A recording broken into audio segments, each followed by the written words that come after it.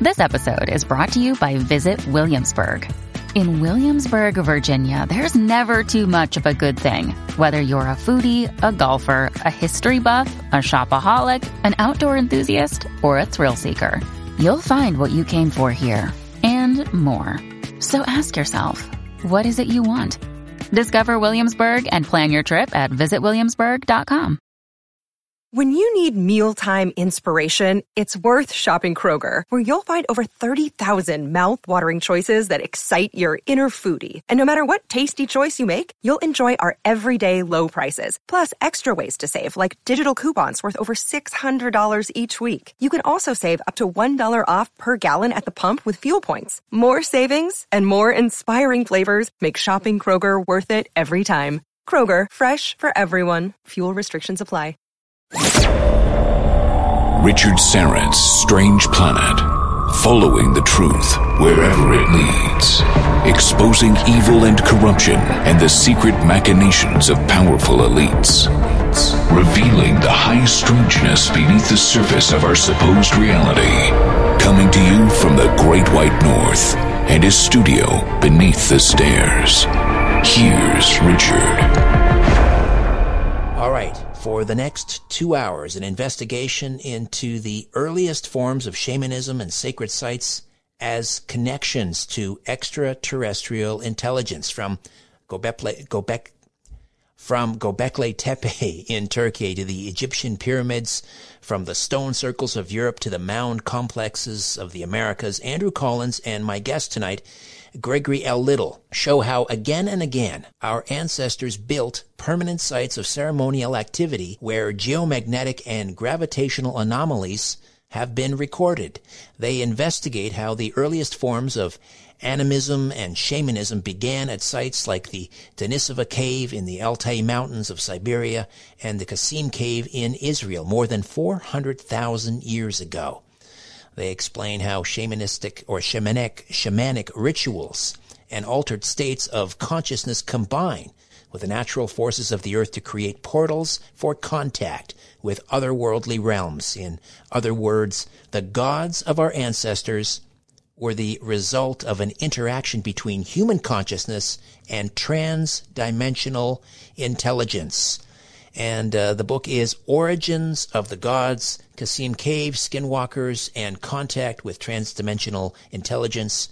Co-authors Andrew Collins and, again, my guest tonight, Gregory L. Little.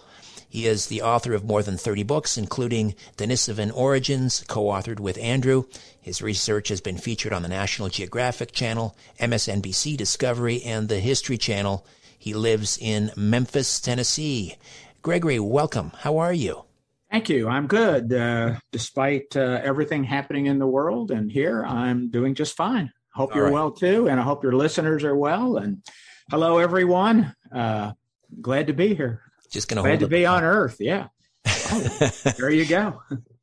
Just holding up the book there for the those of you on the YouTube and the Rumble channels, Origins of the Gods. And delighted to have you here. Forward by Eric von Däniken. That's quite a coup. Tell me about how Eric became involved in this this project. Well, the book itself is actually sort of our idea was to try and explain the entire field of the paranormal, which included, of course, UFOs, abductions, contactees in the 50s and 60s. We wanted to explain ancient alien reports, things like ancient angels. We wanted to account for the fairies of England and the jinn of the Muslim world, the Native American little people. And I'll say this now. I'll say Native American real often. I mean all of North America, South America, Central America. And I know in Canada you call them the First Peoples. That is, I think that's the legal name, correct? In Canada, First Peoples? First Peoples, yes. Yeah, okay. Or indigenous peoples, sure. Okay. First Nations. Yes, here we say just Native American. But anyway, we wanted to account for all that. So, of course, Andrew knows Eric von Däniken, and Andrew appears on the show Ancient Aliens pretty often. And so in the course of doing this, both of us realized that this is something that von Däniken has actually hinted about from time to time. So he was sent the manuscript of the book, reviewed it, and said, yeah, he'd love to write an introduction. It's, I think, 2.5 pages, something like that. But what he really said is he loves the different ways that people try to account for ancient reports and ancient aliens, which Andrew and I both believe that there probably have been visitations by ancient aliens. Absolutely. And we can get into why here in a while. But anyway, he liked it and he agreed to write the introduction to it. And we're very happy about it. And I think what you'll see on maybe the next season of Ancient Aliens and certainly on the William Shatner show, The Unexplained, you'll see them talking about this book fairly soon, because it is a very, very different take on the phenomenon, on all of the paranormal. So when we're talking about a shamanic tradition of communication with, and I guess we need to define our terms, because we could talk about ultra-terrestrials, we could talk about interdimensionals, we could talk about transdimensionals. Let's start with just kind of defining terms here. What do we mean by ultra-dimensionals, interdimensionals, transdimensionals? Well, that's that. The whole idea of dimensions, and we live in a 4-dimensional world. Physically, it's 3 dimensions. We have length and width and depth. And then time is the 4th dimension. So interdimensional would be something that has more than 4 dimensions, or 4 dimensions, since time really is a dimension, and it intrudes in this world from time to time. It could be any number of dimensions. That's why Andrew in the book calls them N beings, that we really don't have a number for them. I call them time beings, spelled T-I-I-M-E, which we can get into at some point. We got lots of time, so we'll get into that. But all the dimensional stuff, those terms, it all means that they're either crossing from one dimension to another. One dimension intrudes in another. Interdimensional pretty much means the same thing. They're moving between dimensions. And I think in my half of the book, I don't think I mentioned interdimensional or transdimensional one time. I pretty much left it up to Andrew to do almost all of the physics in the book. I really focused on Native American shamanic beliefs and UFOs and people like Joan of Arc and Edgar Cayce, which needed to be explained in this oddly. I mean, we pulled so many things together. Some of the reviewers called it a theory of everything. Yeah, but it's not just one explanation. There are multiple things going on, and that's what's confused people for years. 50, 60 years it's been. So there's too many things going on, and people are looking for one solution, and there's not just one solution. And in the book, I think it's in chapter 3, I use an example of a massive jigsaw puzzle. And what I mean by that is this: if you can imagine the paranormal as a huge jigsaw puzzle that extends for miles and miles and miles, you can't see the whole thing. What happens is people get involved in one little area of the jigsaw puzzle, and then they might find a piece that fits and go, eureka, I have solved it. But they haven't solved the whole puzzle. They've only solved one little piece of it, because it is so vast and so big, and it incorporates a number of different explanatory mechanisms in it. So there's several things that really explain it all. For example, the Tic Tacs, the U.S. Navy's recent reports of UFOs, that is a different explanation than you will find for the shamanic things. When I say shamanic things, Native American populations have forever interacted with a force that they call a spiritual force. And again, we'll get into that too. But they've interacted with a spiritual force that they say physically manifests from time to time. It's always a temporary manifestation, but that is a different thing, different explanation for that as to what's going on with the Navy's films. Most of them are infrared films of objects that they can't explain, like the Tic Tac. Right. So there's different things going on here. Many different things. All right. Well, let's talk about shamanism, and tell me a little bit about I know this is in Andrew's chapters, but tell me a little bit about the origin of shamanism. Well, the origin of it, we don't really know the origin. I don't think anybody ever will. What we do know is that it goes back. This is what Andrew did in the very beginning of his half of the book. I wrote the first half, and in the first half, I ended by saying that the shamanic practices where they have tried to interact with whatever these forces are, these practices have been going on a long, long time, a lot longer than anybody has ever suspected. So then, at the beginning of Andrew's half of the book, Andrew goes to Israel, and he goes to a place called Kesem Cave. And it is outside Tel Aviv. I think it's like 15 miles outside, or it might be kilometers outside of Tel Aviv, Israel. And he met with the archaeologists that did the discovery in this cave. He tells the story about how the cave was discovered. It was actually discovered with road construction. They were digging, building a new road out of Tel Aviv, and they hit this formation that suddenly opened up, and they realized this is a cave, and a whole bunch of bones came out, loads and loads of bones. So they wound up, because of they have the same legalities over there as we have here. And that is, when you find archaeological remains, you have to notify the authorities. They come and see if it's anything of any importance. And as it turned out, it was something of great importance. So what they did is they started excavating it. They wound up finding loads, I mean, just an incredible amount of material, all of which directly links to shamanistic processes. They found ritualistic bones like swan feathers, which is a very big deal. Swan feathers have always been known in shamanism to be a key component to their rituals. And they wound up dating this cave to 400,000 years ago. 400, that's what I mean. It's a lot older than anybody thinks. So it's going back actually to a time when they weren't even sure that people like us, Homo sapiens sapiens, were even in the Middle East 400,000 years ago. Remember, the out of Africa theory initially says that it's like 200,000 years ago, humans started going out of Africa and moving around.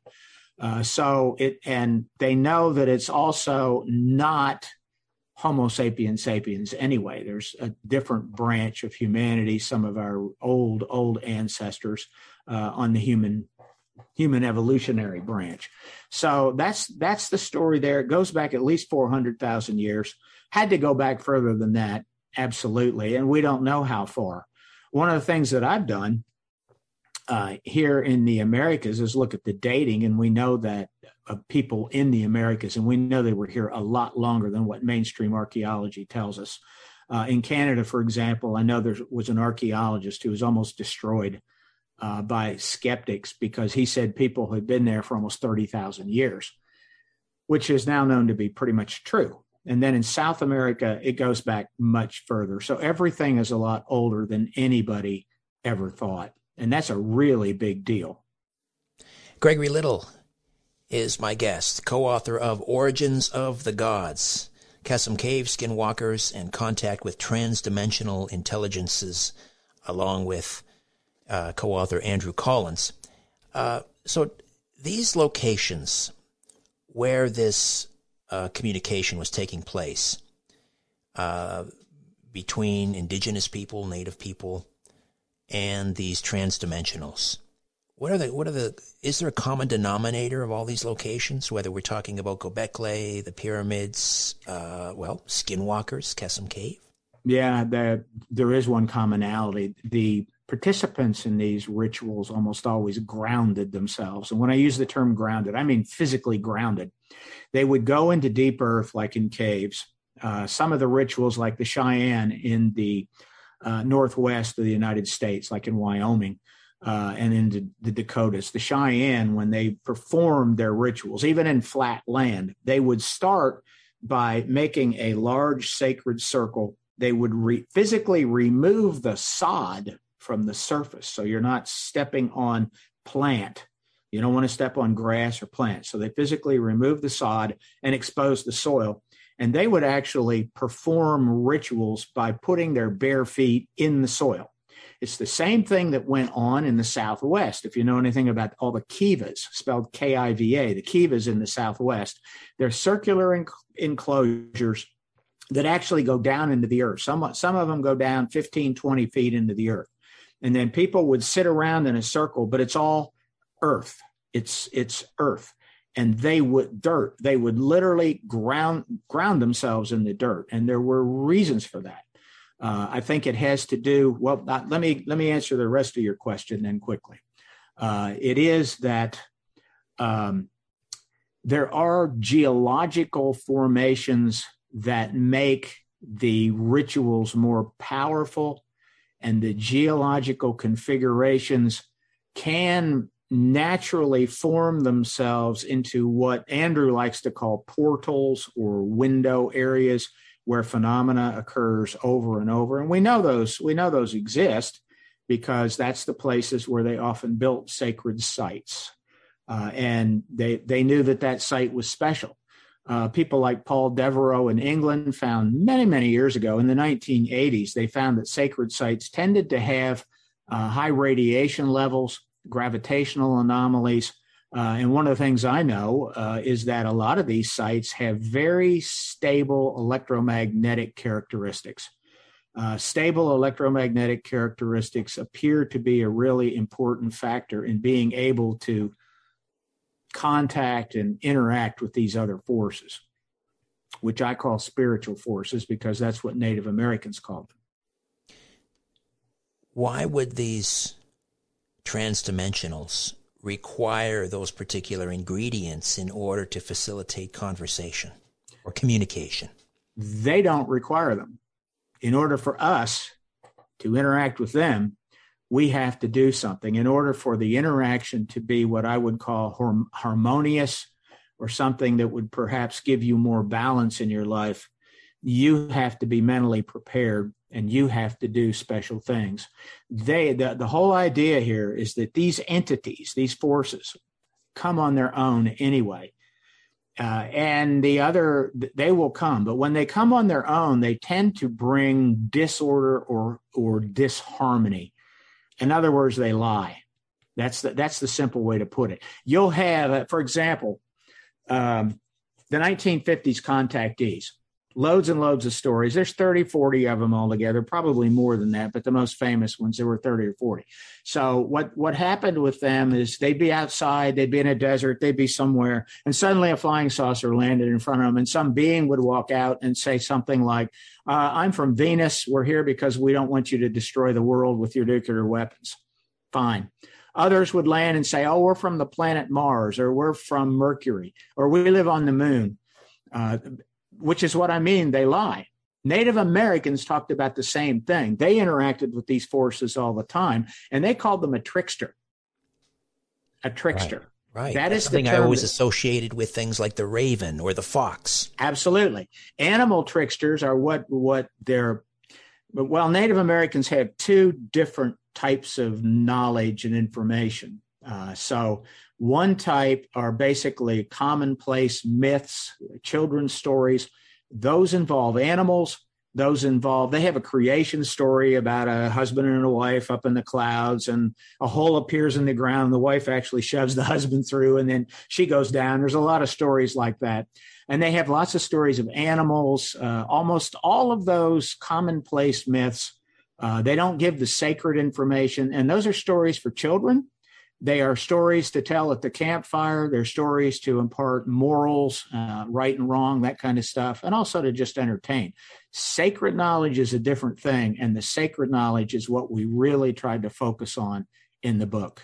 So why would they come? We have about, just over a minute here. Yeah. Before we break.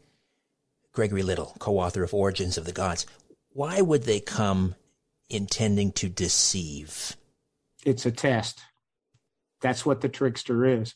The trickster is a test. These are not entities like us, some dude, some whatever that comes down and, goes to an unwitting participant in the thing or a percipient and just lying to them. These are tests. That's what it is. It's a spiritual test, at least from the Native American perspective. What we're dealing with tricksters is a spiritual test. Joan of Arc had the same thing happen to her. Edgar Cayce, the most famous psychic in America, had the same thing happen to him. And the contactees had the same thing happen to them, as did probably most abductees too. To this day, still happening, right? Yeah, absolutely. Yeah, absolutely. So they're doing what they do. These things aren't good or evil. They simply do what they do, and what determines the outcome is us.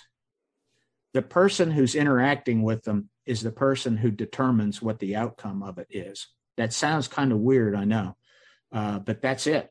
So, Gregory, one of the other aspects I think that was needed for this communication between these transdimensionals and the indigenous peoples was plasma. Am I understanding that correctly?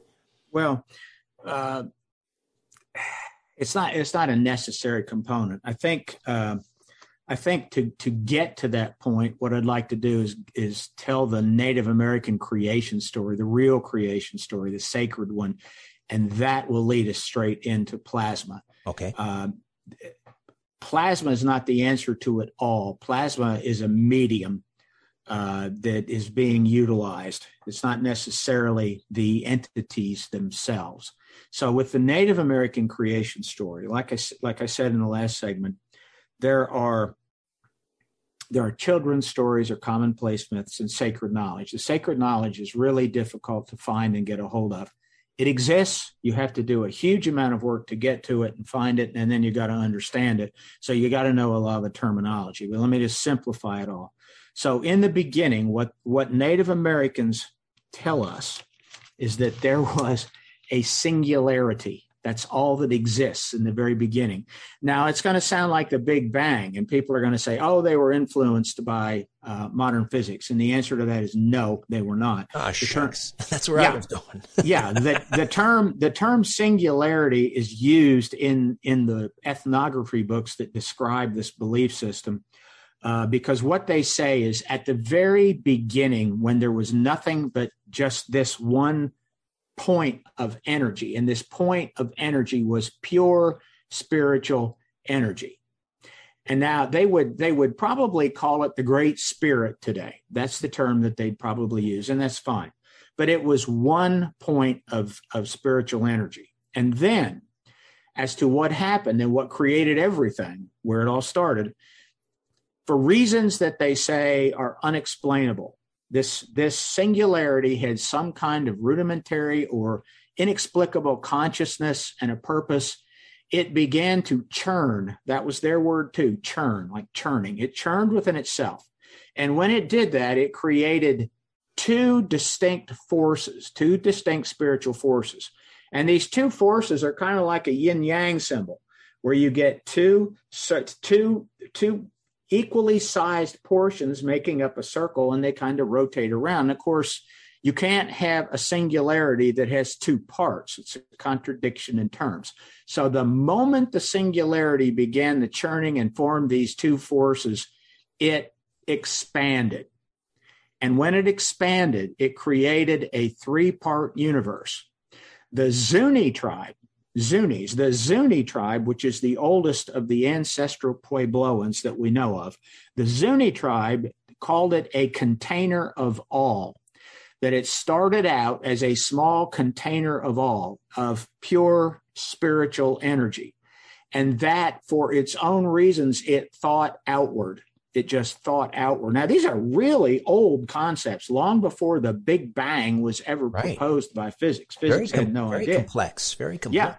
All right. So the next point of this, when it formed the three-part universe, it formed what they call an upper world, which had its own purpose, its own power, and its own representatives, and a lower world, which had its own purpose and power and representatives, and a middle world. The middle world is the physical universe. Earth is where we are, so we'll talk about the Earth. In the children's stories, you'll see in the children's stories, they'll say, oh, the Earth is like a big bowl, and there are 4 ropes coming down that attach to something that hold the Earth here, or maybe it's on a turtle's back or something. Those are all kids' stories. That's what they are. But they knew that there were other things out there. So the physical world, in their point of view, is a double-sided mirror. Wow. Double-sided mirror that allows a 3-dimensional interaction, or actually 4 dimensions when you add time, a 3-dimensional interaction sphere for the upper world powers and the lower world powers. So the idea of the mirror is Earth and the physical universe reflects the upper world power and the lower world power. So the upper world power is called the spirit of order, or the spirit of creation. Order is the movements of the sun, the consistent movements, predictable movements of the sun, the predictable movements of the moon. Also, the seasons are part of that. There's a lot of predictability in all that. And in addition, it is creation. It means that this upper world allows things to be created continually. What's it created from? Well, spiritual energy. Because remember, everything started out as spirit. Everything started out as spirit. So the physical world is made up of dirt, which is the most primordial spiritual entity that exists. Earth is the most primordial spiritual energy. So that's why they would build earthen geometric earthworks and earthen mounds and put them in certain shapes and configurations, because it is primordial spiritual energy. Rocks are solidified spiritual energy. And they would use rocks and put rocks in very specific places, or they would erect stones, or they would go to places where there were natural formations with the solidified spiritual energy. Water is flowing spiritual energy. We also know that water moving through rocks creates electrical current. That is very well known. Crystals are a type of purified, solidified spiritual energy. And you can actually, and what they found is you can do things like crystals, like grind them in a leather pouch. If you do that in complete darkness, you'll see little balls of light come out. You will literally do that. The best experiment I've ever told people to do, and I have lots of people tell me, yeah, I did it and it worked. So I'd tell them, get 2 big crystals. I mean, as big as you can get, ones that you can hold in your hand. Get a pair of gloves, go into your bathroom, fill the tub 2/3 full of water, make sure it's nighttime, make sure it's totally dark in there. Put those gloves on, put those crystals down under the water and rub them together as hard as you can, and you will light up the room. That is true. That is true. The bigger the crystal is, the more light you will get. That is because the water is refracting the light that is coming off. And the light is they're actually tiny plasmas that are being released by. So Native Americans use that in a lot of their rituals too. So, all right. So I've talked about the upper world power, and I've talked about the middle world reflecting it in a lot of ways. And some of the creatures in the upper world interact on the physical earth, because eagles represented the upper world because they're always soaring high, but they also land on the earth. So they are reflecting this upper world power. That's why Native Americans held them in such reverence. Swans, on the other hand, go in that upper world, but they also land and float around on water. And water is the surface of the underworld and the lower power. The lower power is the spirit of disorder, chaos. Nature is filled with chaotic events. Nature is filled with dangerous events. Trees fall, storms come, there's drought, there's all kinds of things that happen, and the earth reflects all that. It is also the spirit of entropy. Entropy is a process in physics. All things are subject to entropy. It simply means that everything eventually degrades to whatever its most primordial element or component is. No matter what you do, everything eventually degrades to its primordial beginning. Right. And all then lead towards decay. Absolutely. But then creation can take those things and do something else with it. So the earth is a place where these two forces constantly interplay with each other. They are constantly interplaying. Onto this physical world, we were sent, human beings. And we were sent here with a purpose. First of all, we have the ability to understand and appreciate these two forces, the force of creation and the force of entropy. And secondly, we were sent here as a means to promote harmony and balance between those two forces. That's what the shaman said, that's why we're here. And that meant that we had a purpose, a spiritual purpose that we had to fulfill. And how they fulfilled that spiritual purpose is through rituals. The rituals all had to be done. I mean, think about the ritual of the harvest that they did. We'll talk about some of the others, but they had to do a ritual of the harvest. Why did they do that? Well, they were celebrating, they were thanking the spiritual forces or whatever that, yes, we have the harvest, but they were also doing it to ensure that they would have good luck in the next year. This went on throughout the year. There were so many of these rituals that they performed. It's almost, well, we do the same thing in church. In modern churches, we do the same thing. Greg, Sure. I got to jump in here. We'll take another time out. Gregory Little, co-author of Origins of the Gods. Stay with us.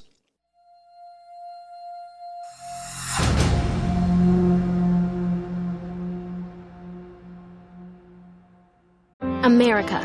We are endowed by our Creator with certain unalienable rights: life, liberty, and the pursuit of happiness. At Grand Canyon University, we believe in equal opportunity, and the American dream starts with purpose. To serve others in ways that promote human flourishing and create a ripple effect of transformation for generations to come. Find your purpose at Grand Canyon University. Private, Christian, affordable. Visit gcu.edu. Life's better with American Family Insurance because our home policies help protect your dreams and come with peace of mind. Save up to 25% by bundling home, auto, and life. American Family Insurance. Get a quote, find an agent at amfam.com. Products not available in every state. Discounts may not apply to all coverages on an auto or home policy. Discounts do not apply to life insurance policies. Visit amfam.com to learn how discounts may apply to you. American Family Mutual Insurance Company, SI, and its operating companies, American Family Life Insurance Company, 6000 American Parkway, Madison, Wisconsin. Guys, we've seen so many people making ridiculous money from crypto. But did you know it's easy for you to do the same? The Copy My Crypto membership site shows you the coins that the YouTuber James McMahon personally holds and allows you to copy him. It's like having a big brother who knows what he's doing. You don't need to know a thing about crypto or how to invest, as you simply do what he does. So let me tell you more about James. He runs the Crypto with James YouTube channel, which, despite heavy censorship, has over 17,000 subscribers and 1 million views. Since March 2020, he's told his viewers to buy 26 crypto coins. Had you put in $100 into each one, it would now be worth over $53,000. Of the 26 coins, his top pick of the year, a coin called Phantom, is currently up over 440 times from when he said to buy. That one call alone has retired a number of people, including guys in their 20s and 30s. Remember, this is public knowledge. You can go to YouTube and verify this for yourself. So if you'd like to join the 1,300 members who copy James, then stop what you're doing and head over to copymycrypto.com/dollar. copymycrypto.com/dollar. That's DOLLAR. You'll not only find proof of everything I've said, but listeners get full access for just $1. You can't find this offer anywhere else, but act fast because the offer ends soon. That's copymycrypto.com/dollar. That's DOLLAR. Don't take this offer lightly. He's the real deal. Go visit the site now. Welcome back to Richard Syrett's Strange Planet. Gregory Little, co-author of Origins of the Gods. So you were giving us this wonderful summation of the creation story of indigenous peoples. And this is leading us into a discussion I had asked you about the role of plasma in communication with the transdimensionals. So carry on. Sure. Okay. So it was a necessity. The Native American shaman and the medicine people, which there were several different types of secret organizations within tribes. They still exist today. And they were tasked with interacting with these forces. Now, of course, there are black magicians, or there are witches is what they would call them. And what the witches did is they interacted with the lower force powers, and it was usually to bring ill will upon someone. And once you did that, that was it. There was no returning to the higher level. So what shaman did is shaman learned methods. This gets really complicated, but they learned a method to vibrate what I would call in the book, what I call in the book, a psychoid pull. And it's a pull that sticks through the earth, and it physically points to the celestial north pole. And when they did some of these rituals, they would physically get a pull and drive it into the ground that would point toward the North Pole Star. So they felt a necessity to do this. When the shaman did some of these rituals, what they reported and what modern ones report is that there are physical manifestations, absolute physical manifestations of spiritual entities that occur. There are different names for these entities depending upon what tribe you interact with. They all have a slightly different name. The Cheyenne called them the Mayan. They had some other ones that appeared too. They didn't say they were plasma forms, but they said they were pure energy, pure forming energy. And this kind of leads us to the question about plasma. How does plasma enter this? Well, for many years, lots of scientists have studied the UFO field, lots of them. And you won't read about much of that in the UFO literature. You have to really dig to find it. And the most unpopular theory ever is that plasma formations were the source of a lot of UFO reports, as well as plasma formations were the source of a lot of abduction and contactee reports, as well as things that Native Americans interacted with. And that, in fact, is what the bulk of the book is, trying to explain exactly what that means. And we haven't even defined what a plasma is. We'll get to that shortly. But the Native Americans had to interact with it. If they didn't, what they said is these forces, these spiritual forces, come on their own. And because they're appearing on the face of the earth, remember, the earth is an interaction zone for the upper world and the lower world all at the same time. So it always comes, you can always be deceived by these things. On one hand, you can always be deceived. On the other hand, you can always be led to a spiritual truth. So think about that. Every single time we interact with it, one, either good or bad is the possibility. And so the Native Americans designed a ritualistic method, which they got from shaman in Siberia. That's actually demonstrated. We talk about that in the book too, how that's been proven. And it goes back, in Siberia, it goes back to at least 30,000 years ago when they did this. So they tried to develop a way to ensure that these interactions that they had with these forms, whatever they are, these interactions were always beneficial to them, rather than something that's negative. But here on the earth, when you interact with them, it can go either way. And it's up to you, up to the percipient, the person interacting with it, to determine which way it goes. So, in other words, they wanted to create more of a controlled setting. Is that the idea? Exactly. They believed they could control it. Exactly. And the formations that they made, the sacred sites they made, the way they made, I mean, very quickly, they would often make a circular enclosure. Maybe the circle would enclose 1 to, in some cases, 50 acres. So you're talking about a big circle. When I say a circle, the circle is on flat land, but it has an outer wall of earth, perfect circle with an outer wall that could be 15, 16 to 20 feet in height, but no way in and out. And the reason they would do that is when they would do the rituals in the center of the circle, which would literally bring forth these spiritual entities, that was done to confine the entity. If it had no way out, the entity could not get out, and it was to literally enclose it in that area, interact with it in that area. Almost sounds like an Aleister Crowley binding ritual. That may be where Crowley got a lot of this from. Maybe he understood things that we only now understand. Absolutely fascinating. I'm particularly taken with the complexity of the indigenous creation stories. And now just realizing I feel like such a dope that these myths that are sort of held out and we assume that this is the sum all of their knowledge, yet these were designed for the consumption of children, which I guess would be the rest of us, really.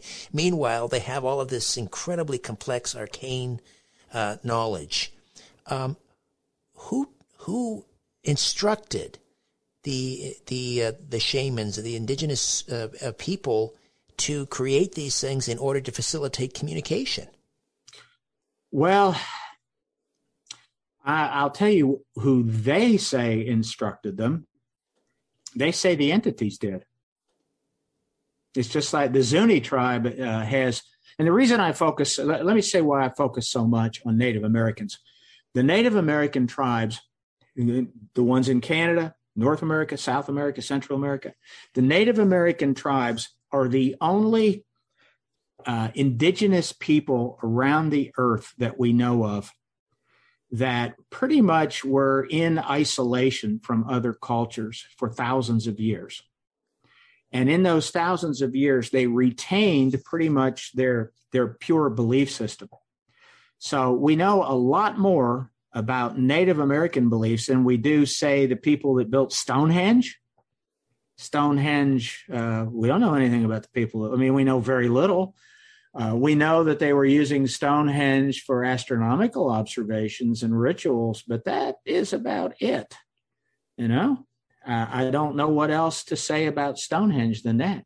It's an incredible structure, but we don't know that much because that civilization, all that knowledge was lost. That was lost. Now, Native Americans in all three of the continents here, well, two continents. Central America is technically not a continent. So the two continents that are here, Native Americans staying in isolation that long and then being interacted with by the early ethnographers starting in basically the 1600s and 1700s. The stories that were told to those early ethnographers pretty much are the ones that I'm talking about here. There are some more recent ones from the 1960s and 70s that I'm including here, but pretty much starting in the 1970s, in the late 70s, a lot of this knowledge disappeared. You may be familiar, for example, with the so-called sun dance. Yes. That ritual and the sacred arrows. I actually had the sacred arrows in our house. The Cheyenne sacred arrows, they go back to 500 BC or so. I got to hold them. We had a shaman living in our house with his family for 30 days. This was back in the 1980s when I got a lot of this information. They had changed by their belief system. Their rituals had changed. The U.S. government literally outlawed a lot of their most sacred rituals. And what was left after they outlawed them were the sacred arrow rituals, and which is relatively new. It's not an ancient ritual, and the sun dance, which is not a truly ancient ritual. The sun dance was brought in to replace a ritual called the Massam ceremony, which was outlawed by the U.S. government. They weren't allowed to do it anymore. And the Massam is the one where you really get a lot of this information from. It was done by the Plains tribes, and it's kind of sad. A lot of this information is really hard to get. There are tons of books you can go. Look up books on Native American mythology and legends, and you'll get all the children's stories. You'll read about spiders. You'll read about the wolf. You'll read about tricksters and all that. You'll read the creation stories. Not a single one of those is what I told you. If you want to read what I told you, you have to get the ethnographer books, which were not written for children or just people that had an interest in the legends. It's actually kind of sad to me, but on the other hand, it actually preserved a lot of their knowledge. Their knowledge was preserved. But again, we don't know as much about other cultures. Göbekli Tepe, complete mystery. 10,000, it's 12,000 years old. What they believe in? Well, they believed in building big buildings, and they had a lot of animals carved in there. And they definitely thought those animals were important, and it was a ritualistic spiritual site. That's about it. We don't know anything else. So what was the intent in this communication? What knowledge, if any, was being transferred from, can I call them thought beings, or what do we, these entities? Well, they're not thought beings in that, unless you're thinking like psychic projection, which was a term that a couple of UFO people put out many years ago, where people would think about something and it would physically manifest. Right. That might be a thought being. These are entities that you are not creating, but you are interacting with. You are basically calling them to you. Their rituals are literally calling these entities to appear. That's what the rituals are done. Now, the whole idea of plasmas, that we believe that plasmas are the energy that these beings use, or these entities use, to form themselves. And I'm not sure that I should even call them entities, plural. And in fact, I don't believe that there are multiple entities. I think it is one. It is one very massive thing that interacts all over the place pretty much all the time. It's kind of like the internet. Is the internet a single entity, or is it multiple entities, or what exactly is it? We all interact with this thing all the time, but it's all interconnected. Everything is connected all things are connected was the title of my first half of my book, and that's where I ended, that all things are connected. And I use the internet as an example in it. The first book that I wrote about this particularly was called People of the Web. And I wrote it in 1990, right after the internet was developed. And people said, oh, it's about the internet. And I said, no, it's about the web that Native Americans said. Native Americans have said everything is a web. It's an interconnected web. And it was made by a spider, which is also a trickster. Spider is both creation and a trickster at the same time. It creates beautiful stuff, but if you get ensnared by it, it can kill you. That's the truth. It has good and has bad qualities. But the thing about a web is, if you touch a spider web anywhere and you jiggle a little bit, or you vibrate it a little, the entire thing vibrates. That vibration goes everywhere in the web. Sounds like string theory. Exactly. And that's where Andrew went in the second half of the book. Exactly. Native Americans used that idea about the web. They used that and said the whole thing, a spider, it's like a spider made it all, and everything is connected. Everything. No matter what it is, we're all connected into a whole. We just don't know it's a whole. We can't perceive that it's a whole, although there are special conditions when you can. I call those things synchronicity. Carl Jung called it that. It's a special type of awareness. It doesn't last very long. And the truth is, we're not equipped to see all the connections of everything all the time. That would drive us mad. We are built to have very limited awareness all the time, focus on what's around us all the time in order for survival. You can't survive if you don't focus. I've just got about a minute here before we break at the top of the hour. Gregory Little stays with us into the next hour as well. Origins of the Gods, co-authored by Andrew Collins. And so let's talk a little bit about, and then we'll continue after the break, obviously, about how human progress was affected by these communications with transdimensionals. Well, that's another really good question. I believe that one thing it did, how we were affected by it, that's why we started building all the sacred sites. That's why the pyramids were built. It's why Göbekli Tepe was built. It's why North America, all of North America, Canada, the United States, there's loads of mounds in Canada. There are loads of what are called medicine wheels, rock wheel formations in Canada. They're not as famous as the ones in the United States, but I'll bet in Canada they are. So they taught us, or we learned a lot about these things through these interactions.